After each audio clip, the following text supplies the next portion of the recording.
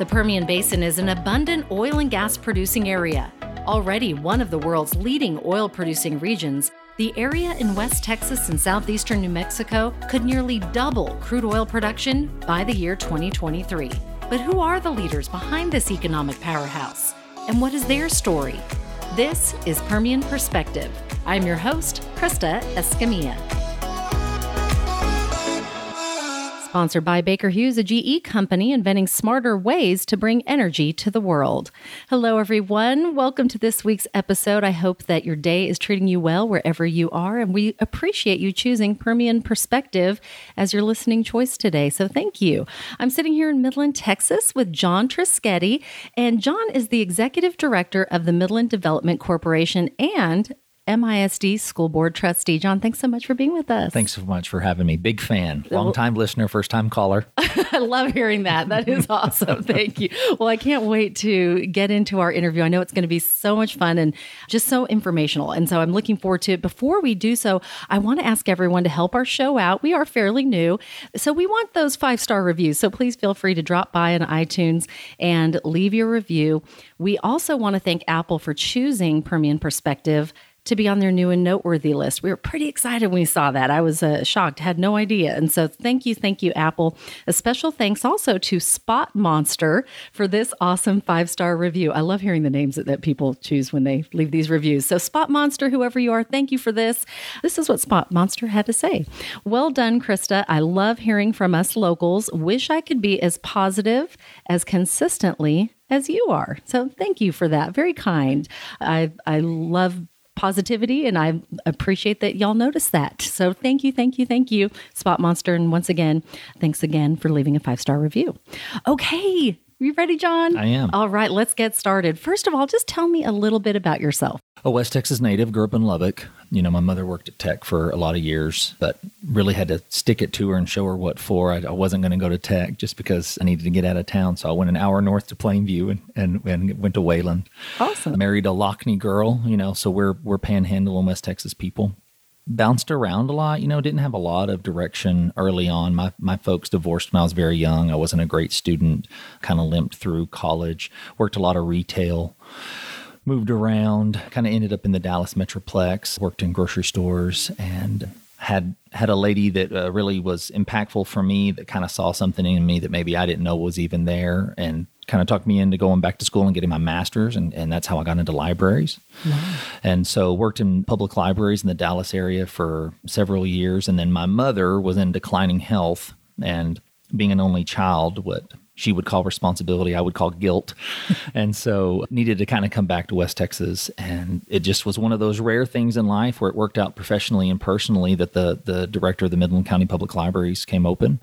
And so we were able to move back to West Texas and be closer for her in her last years of declining health. But, you know, my wife and I both being kind of West Texas and Panhandle people, we wanted to come back and raise the family here. So it was perfect timing. It was. It worked out really well. And then had a very, you know, we may get into that, but a really good run at the library, did a lot of great things, had a lot of support from the community and politicians, were able to really move the needle when it came to public library service, not only in Midland, but kind of across the state as a best practices model.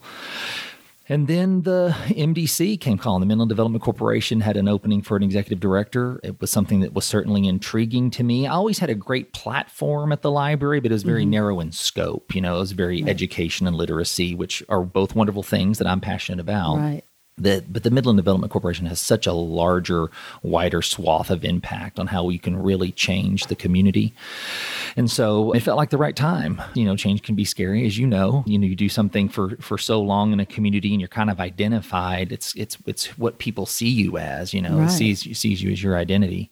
And so it was a little scary, but it's been great. It's been great so far. They have a lot of irons in the fire, a lot of projects in the pipeline, and so excited about what the opportunities are going to be. I definitely want to talk about that transition here in a minute. First, let's talk about the library, because you made some very instrumental changes. What is the thing you're most proud of from that time in the library? Wow. So in 2009, the Midland County Commissioners agendized to unfund and get rid of public libraries. Mm-hmm. And so when I came on in 2011, there was this real uncertainty about what the futures were even going to be. I think that during the public comment portion in 2009, when they were trying to get rid of the library, people really came out, and that was great.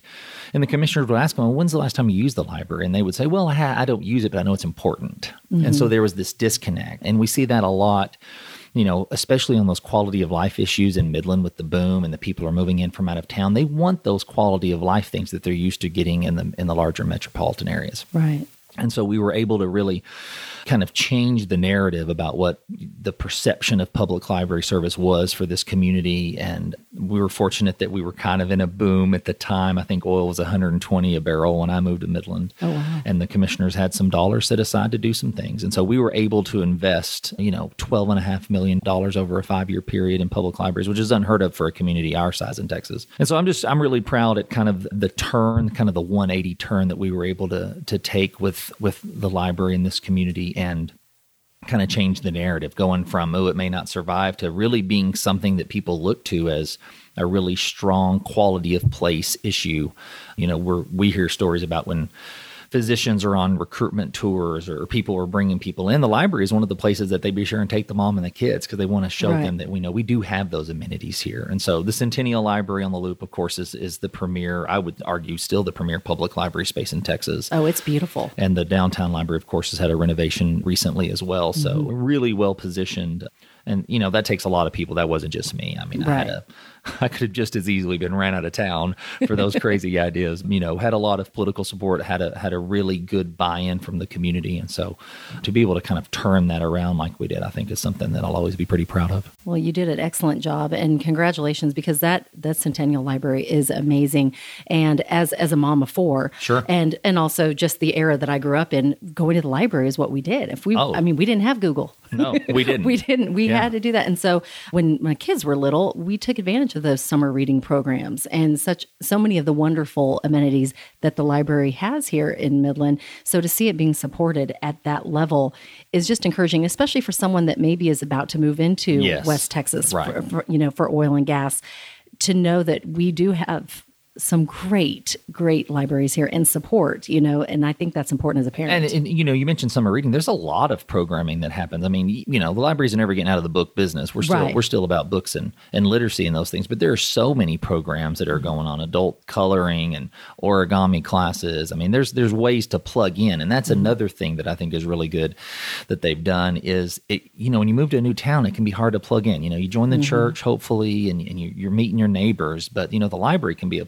destination place where you can plug in with other people at stage of life. You and I, we have large families. We're going to the library and hopefully finding those individuals that are kind of in that same spot of life as well. Right. So let's talk about the transition. So you then transitioned to this new position as the executive director of the Midland Development Corporation. Yeah. Explain what the MDC does and how it helps not only oil and gas businesses, but all businesses here in West Texas. Yeah, so the Midland Development Corporation was created. We get 1/4% of the sales tax dedicated that runs through the city, and it's specifically for development. The MDC's mission is to promote and advance opportunities that enhance and diversify the strength and stability of the already good Midland economy. And so we are keenly aware that we're an oil and gas town, but there are other commercial, we're really focused on infrastructure right now because the growth is just so dynamic. And if the roads aren't there, that's a challenge. So we do a lot of collaboration with the other taxing entities, hoping to leverage what we feel like we can bring to the table and say, hey, this is going to benefit everyone. So if we can leverage building that road out for the next 3 miles or whatever the case may be with some MDC dollars, but also have the city and the county play a part, then you're really expanding kind of the impact that you have. Right.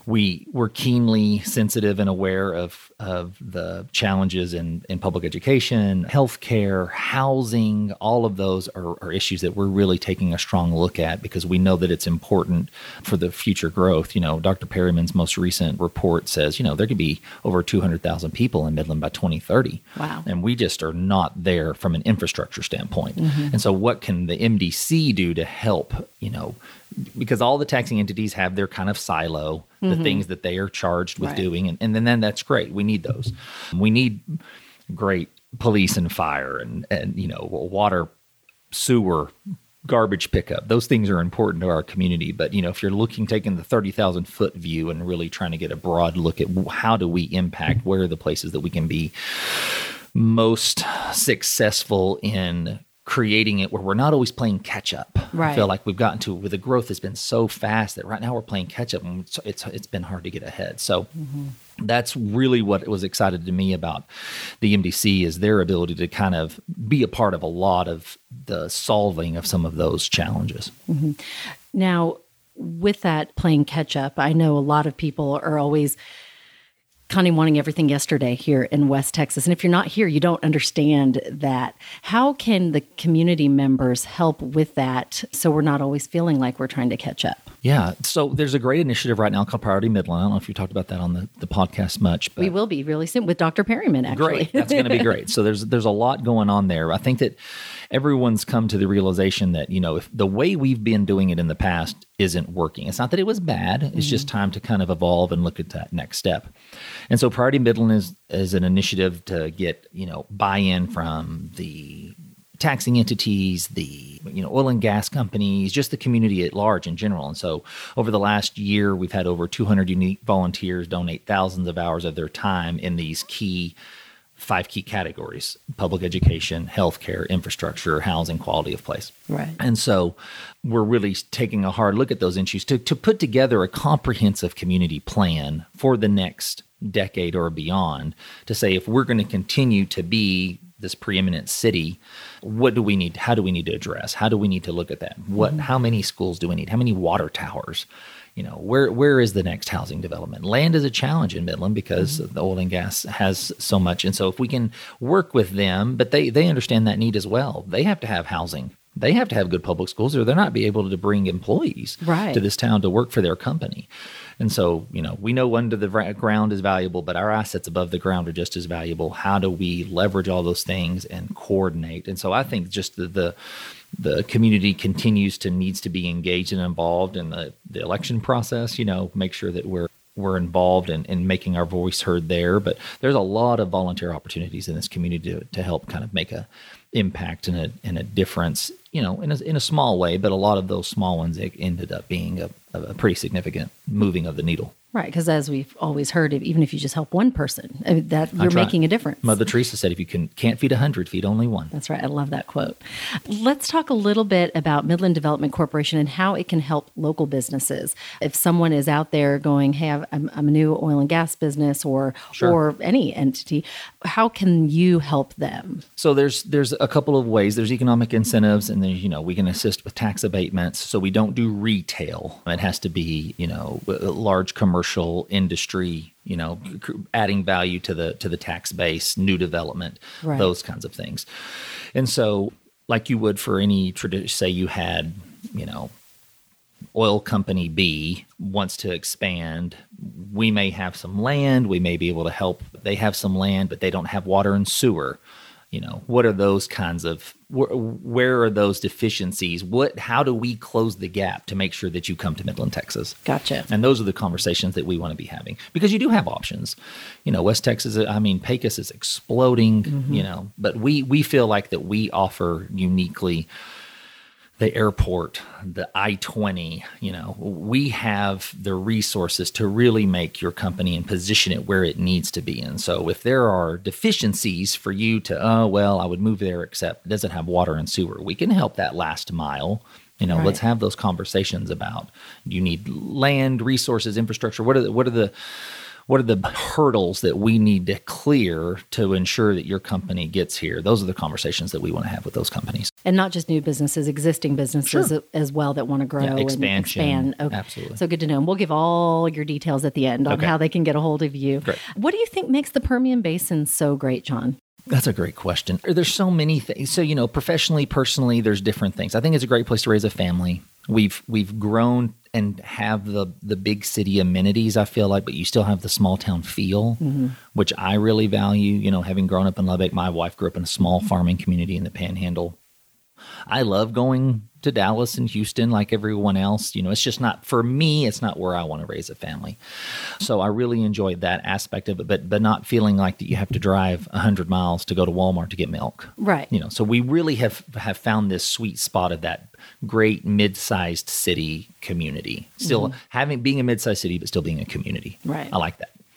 Certainly the oil and gas industry has created a lot of opportunity for people to have business growth and development, really reach. I like the kind of by your bootstraps. If you put in the hard work, you can make it. There is nothing in Midland that keeps you from making it. Right. Except you. Right. And there are opportunities here, and there are any number of avenues for you to reach that. And so the only thing that's keeping you from doing it is you.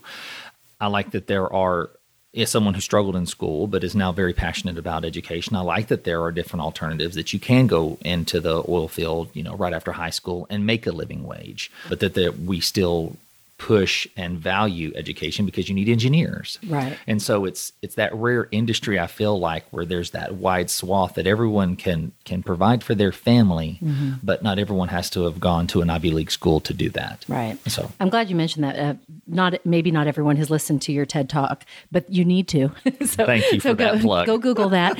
But you have a great story, because not everybody grows up, just like knowing what their plan is, knowing what, Sure. having all the resources, having all the tools. What made that click for you that you said, I'm going this path? Because if you look back in life, you always go, okay, I could have gone that path. Yeah. But I went this path. No, sure. What was it that did that for you? I was in retail working for a great company, but the hours aren't great. Right. I'm preaching to the choir about Right. bad hours. Right. But didn't know. I think I knew, but didn't recognize that it could be different. You're working 60 hours a week because you want the overtime, and you're just never home, and the kids don't see you. But but it is your normal. When you're in it, you don't see it. Right. And a wonderful woman named Rebecca Sullivan, who was the library director in Terrell, Texas, where I was working as an assistant manager for a grocery store. I said, I really think you missed your calling, because so you'd move around a lot in retail, right? Because you have to go where the opportunity is. Right. And so every time you move, you join a church and get a library card, because join the church for the community and you have the library card because those services are free. So you're getting Right. books for the kids and movies for the kids. Right. And so we'd be in the library and we'd be talking, and I was always a library kid, but not in a, educational area. It was just a safe place Right. for me to go. And she goes, I really feel like you missed your calling. Libraries are changing. You have this great business background. You understand budgets. You understand personnel. It's the people skills that are really, the soft skills are really going to be important for the future of libraries. I think you should go back to school, get your master's, come work for me. And then when I retire in 5 years, you can have my job. And I told her it's the craziest thing I'd ever heard. Me as a librarian. That's You're hysterical. Like, yeah, right. Yeah, right. Okay. Have a good day. See ya. So I was carrying out her groceries one day, and she kind of planted that seed. Right. And something took hold there. I don't know. And the company was going to transfer me again. I was just tired. Yeah. And I thought, grocery stores aren't going anywhere. And so why don't I try this and take this shot? So what do I have to lose? At that point, at the time, I'm 27, 28. I feel like I'm old. I already got 2 kids, and it's too late for me to do that.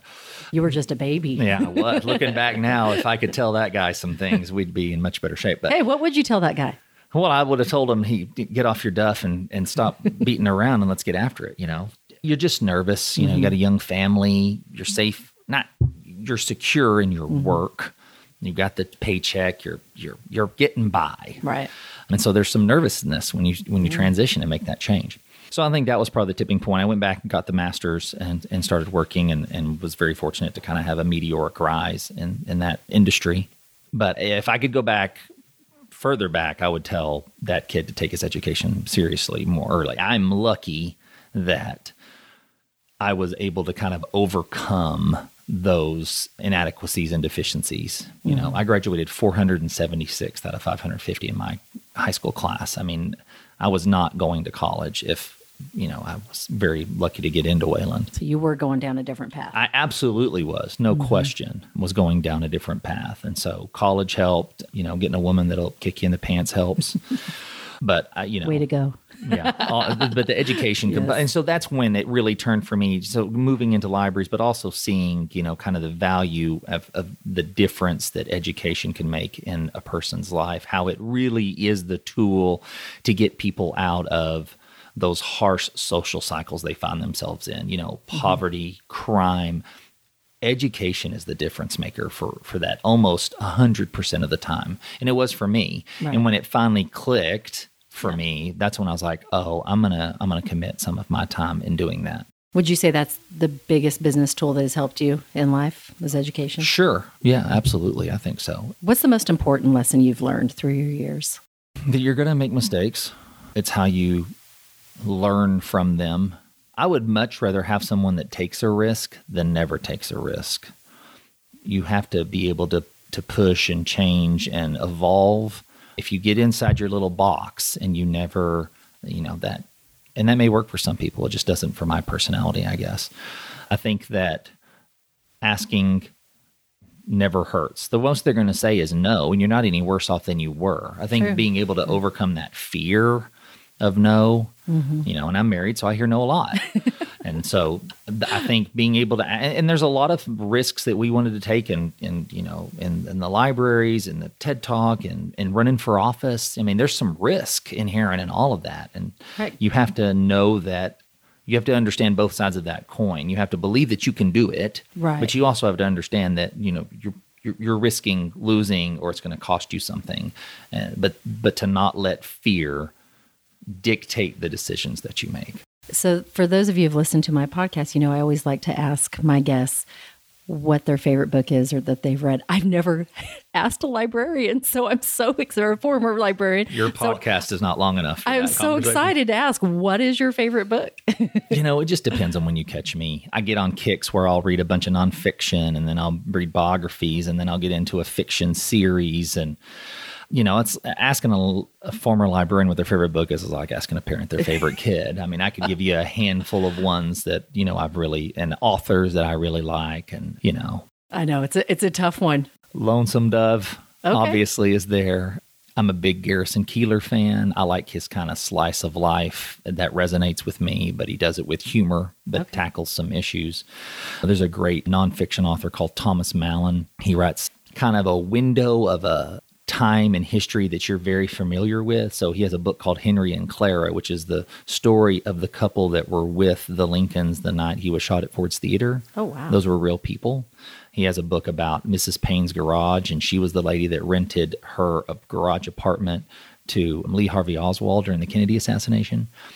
And so I enjoy those, seeing something that you really feel like the story of from a completely different angle. Right. I'm a big Downton Abbey guy, so I like the Victorian England, British history. I like Agatha Christie. Charles Finch has a great series of mystery. We're going to be here all day. They're all your favorites. Yeah. That's really, really you tough. Love books. I do. That's awesome. And what's interesting is I kind of made my name in early childhood literacy, literature and education initiatives. And so our bookshelf, and because we have kids, we have a lot more children's books, but I seem to have read a lot more of, I was a big Hank the Cowdog guy. If we go up around Texas, you read a lot of Hank the Cowdog. He's still churning those out, for generations. So. How about Goodnight Moon? Goodnight Moon's fantastic. Yeah. Well, I know we could go on and on about books. How about a podcast? I really like Permian Perspective. Yay! Big Krista fan. Good answer. Like Thank you. I've listened to, speaking of Garrison Keillor, The Writer's Almanac. He has a daily podcast. Okay. It's short, like 10 minutes, this day in history. And I like those. The poem. Yes. Say his name one more time. Garrison Keillor. Garrison Keillor. Okay. He did a Prairie Home Companion for years and years on NPR. It's been Quietly Can Wake Woebegone. Okay. That guy. Okay. I liked The Dream. I listened to The Dream, and it had the series about the Ponzi scheme and multi-level marketing. Very interesting. I do some podcasting either when I'm driving or traveling, and that's typically when I listen to. I feel like I have a list, I listen to the NPR Daily. If the news story is something that I'm interested in hearing, that's a good one. I'll listen to that as well. What about a quote? Do you have a quote that you've kind of lived by in life? So I'm a big Laura Bush guy. We're best friends. She just doesn't know it. Just trust me. Yeah. Just ask me on that. Don't worry about asking her. She's a Midlander. She's a librarian by profession, big children's literacy person. And so... have you met her? I have. Oh. Yes. No, she's been very, very kind and supportive to me and much more than I deserved. Yeah, she's a fantastic woman. But I quote her often. One that I love is that children that learn to read learn two things. First, that reading is worthwhile, but second, that they are worthwhile. And that, of course, resonated with me because I felt like that I was the kid that she was talking about. There's a lot of great Churchill quotes. I'm a big Churchill guy too, the leadership stuff. Love it. Tell me, what are you looking forward to the most right now? November 5th. Interested to see how this school, I feel like we've been talking about this school bond for 5 years in this Let's community. catch our listeners up because we haven't mentioned it on our podcast. Sure. So in 30 seconds or less, tell us about the bond. So the Midland ISD is going out for a $569 million school bond to do comprehensive high schools, 2 of them. So Midland currently is a 2 high school town. Our growth, we feel as the board of trustees feels like that we need to move to a 3 high school town. And so we are going to address our severe deficiencies in capacity. Midland High was built when silent movies were playing, and the oldest photos of Midland High have stables because kids were riding their horses to school. Wow. The oldest part of that building is 100 years old. And then Midland Lee is your newest high school, and it was built in the early 60s. And so things have changed in that time, and they just don't meet. We feel like we can offer a better educational experience. So going to do 2 new high schools, a new Midland High and a new Midland Lee, and then you go back and you refurbish, put a lot of money into the existing Lee campus, which is on Neely, and that will be your 3rd comprehensive high school. What do you want voters to know? I want voters to know that this is a magical time to try to be doing a bond for a lot of reasons. One is just the community need. I mean, we've kicked the can as far down the road as we can. The community, if we value education and all of the things that it touches, and everyone will tell you can't recruit doctors because of the public education system. You can't recruit oil and gas workers because of the public education. We're all invested in it. Right. And now's the time. But beyond that, just from an economics, no one wants their taxes raised. Right. You and I sitting here, we don't either. We have families to feed. We have families to feed, lunch money to provide, milk to buy. Right. But because of what the legislature did this year with compressing the tax rate for school districts, compounded by Midland's oil and gas valuations, we're in this really dynamic place where a $300,000 house, let's say, for example, in this community is a little above average, but kind of in the middle, will have an increase of just $20 a month on a $500 million bond. With interest rates at historic lows. There's just so many things that are in our favor right now to try to do this bond that we really feel like this is the best time and opportunity now to go after it. Wonderful. Thank you. That was more than 30 seconds. No, you did good. You did great. What piece of advice, John, would you give to someone that is maybe going through a similar journey as you? You're making a big transition into a new position after being in one for 7 years. Sure. What advice would you give to someone that is going through something like that? To be all in, to really, what made you successful, take those skills, move them on. Be sure to not come in and pipe bomb the place the first day. That's never really great. Get to know kind of the people, get to know the organization, get to know the board, kind of what their direction is, and then you add value where you feel like you can. It's not about changing everything to meet your needs. It's about what are they doing successfully, and then where can I add value? We can always go back and tweak the things where we feel like we can do better. Right. But you were hired or you were brought in because you had a certain skill set that someone saw.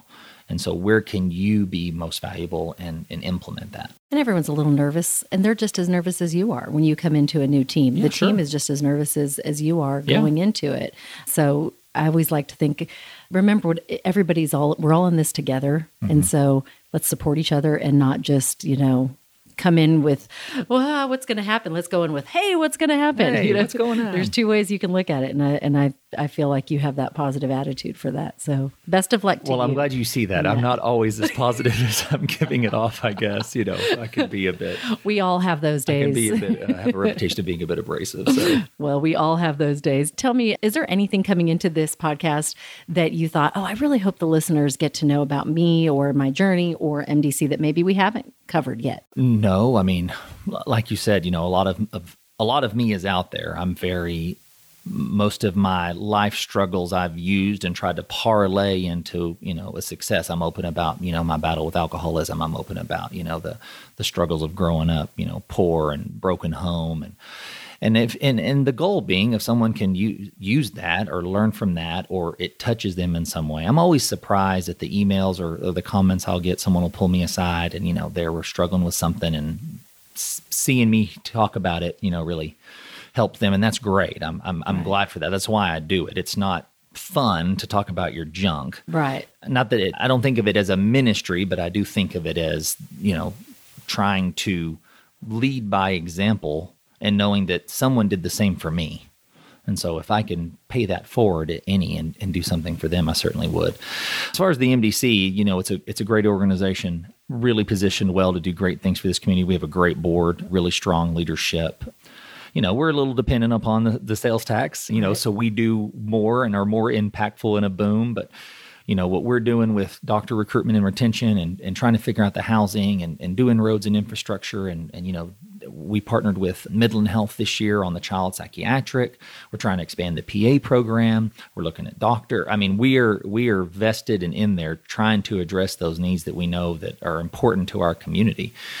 It's a challenge sometimes in Midland because it is so affluent. Right. And not that that's a negative thing. It's just kind of the reality. And so people are used to kind of jet setting. And I say that loosely. Not everyone owns a jet. But, they're used to going off to Dallas. You don't, I don't. You and I don't. No, we don't.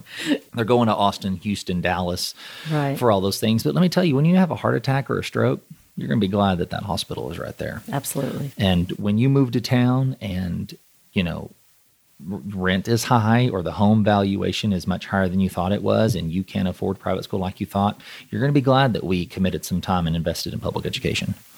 And you're going to be glad that the roads are. And so my hope is that we can continue the work that the Midland Development Corporation has done and really continue to see this positive trend. Mm-hmm. And there's so many people in town that have, all of the priority Midland. There's so many great leaders in this community that we could check off that have been, helpful to me or an advisor to me or inspiring to me. And some of them you've had on the show. You had, Bobby Burns on, great guy, former mayor, chamber leader now, really has a vision for this community. Mm-hmm. And there's a lot of individuals like that. And so any part, I'm just glad to be in the room. Sometimes, sometimes you just want to sit there and listen to what's going on and hope that they don't kick you out. Kind of like you're sitting at the big kids table. Right. It's like, do I belong here? I'm going to enjoy it while I'm here. That's exactly right. Till they figure it out, I'm going to enjoy it. But I'm hopeful and optimistic that Midland can continue to grow and continue to provide those opportunities for industry and business and continue to be a great place to raise a family. Right. We want people to come and stay. Right. I think that for a long time there was I said the same things. I was only going to be in Midland 3 years. Me too. Yeah. I thought, okay, I'm going to do my 2 years time and keep going. And I think, whether it's TV or, working for county government or oil and gas, I think a lot of people come in with that mentality. I'm going to be here 2 or 3 years and then I'm going to go back to. But if you create a place, if you create an environment, if you create a city that has a vision and has a good quality of life and has the amenities that people are looking for, they'll stay, And all of those things that Priority Midland and the PSP and, the Chamber and MDC are that we've identified as those key things, I think is going to be really great for our community in the next 5, 10, 20 years. Absolutely. Well, John, I know we're running out of time and I had a list of like 10 other questions. So we may have to have a follow-up in a year or so we can get caught up on how everything's going with MDC since you are in this new transition. But we wish you the very best. Oh, well, thank you. And I really appreciate you just being so open and honest and sharing your time with us today. Absolutely. And I love your quote about Mother Teresa just helping one person, because that's really it. And I know someone was helped today. So by your story. That's very so kind. Thank you so much. When Krista calls, you answer and you do whatever. You. Big fan. Thank you. Well, I'll be calling again. Okay. Thank you, John. And we'd like to now announce today's community MVP. And the MVP is the Midland Education Foundation and Pioneer Resources. Yes, they are hosting one of their biggest fundraisers of the year coming up on September 14th. The event is always a blast. I mean, when I say always, it is always so much fun. And this year they're bringing in Montgomery Gentry. That's right, who I know will be just amazing in concert. If you would like tickets, they are very affordable. Advance tickets, $30 or $40 day of the show. There's also, of course, premium tickets, VIP tickets, which are all VIPs. So give them a call, or you can also go online at boxofficesolutions.net, or the 1-800 number is 1-800-514-3849. So Community MVP, Midland Education Foundation, and Pioneer Resources. Another special thank you to our sponsor today, Baker Hughes, a GE company, inventing smarter ways to bring energy to the world. And of course, John Trischitti, who's the Executive Director of Midland Development Corporation. Thank you for sharing. You can find him on social media. They have a LinkedIn page, I believe. They are on Facebook. They have a website. We have all of that information in the show notes, but you can also go to midlandtexedc.com for more information. And that's it. Thank you so much for sharing this time with us today. As always, you know I appreciate you. And my motto, dream big and believe in yourself. You make it a great day. And here are the events on deck for August 2019. The Oil and Gas Conference, the 11th through the 14th at the Westin Denver Downtown. SPE's Subsea Well Intervention, 13th through the 15th at Galveston Island Convention Center in Galveston, Texas. Oilfield Helping Hands Summer Pistol Shoot, August 16th at the Texas Gun Club in Stafford, Texas. Of course, Summer NAPES coming up, August 21st through 22nd at the George R. Brown Convention Center here in Houston, Texas. The IADC Well Control Conference, which is the 27th through the 28th at Moody Gardens Hotel in Galveston, Texas. Oil and Gas Happy Hour in Tanzania, August 23rd, 6 to 10 p.m. at the Best Western CBD Hotel in Dar el Salaam, Tanzania. A PG ICE 2019 will be held 27th through the 30th at Hilton Buenos Aires Hotel in Buenos Aires, Argentina, held, of course, 27th through the 30th. U.S.-based Oils and Lubricants Summit, that will be held the 28th through the 29th in New Orleans, Louisiana. And then, of course, the Denver Happy Hour, which will be launching August 29th in Denver, Colorado at Liberty Oil Services. Hope to see you there. Tune in next week for another episode of Permian Perspective, a production of the Oil and Gas Global Network. Learn more at www.oggn.com.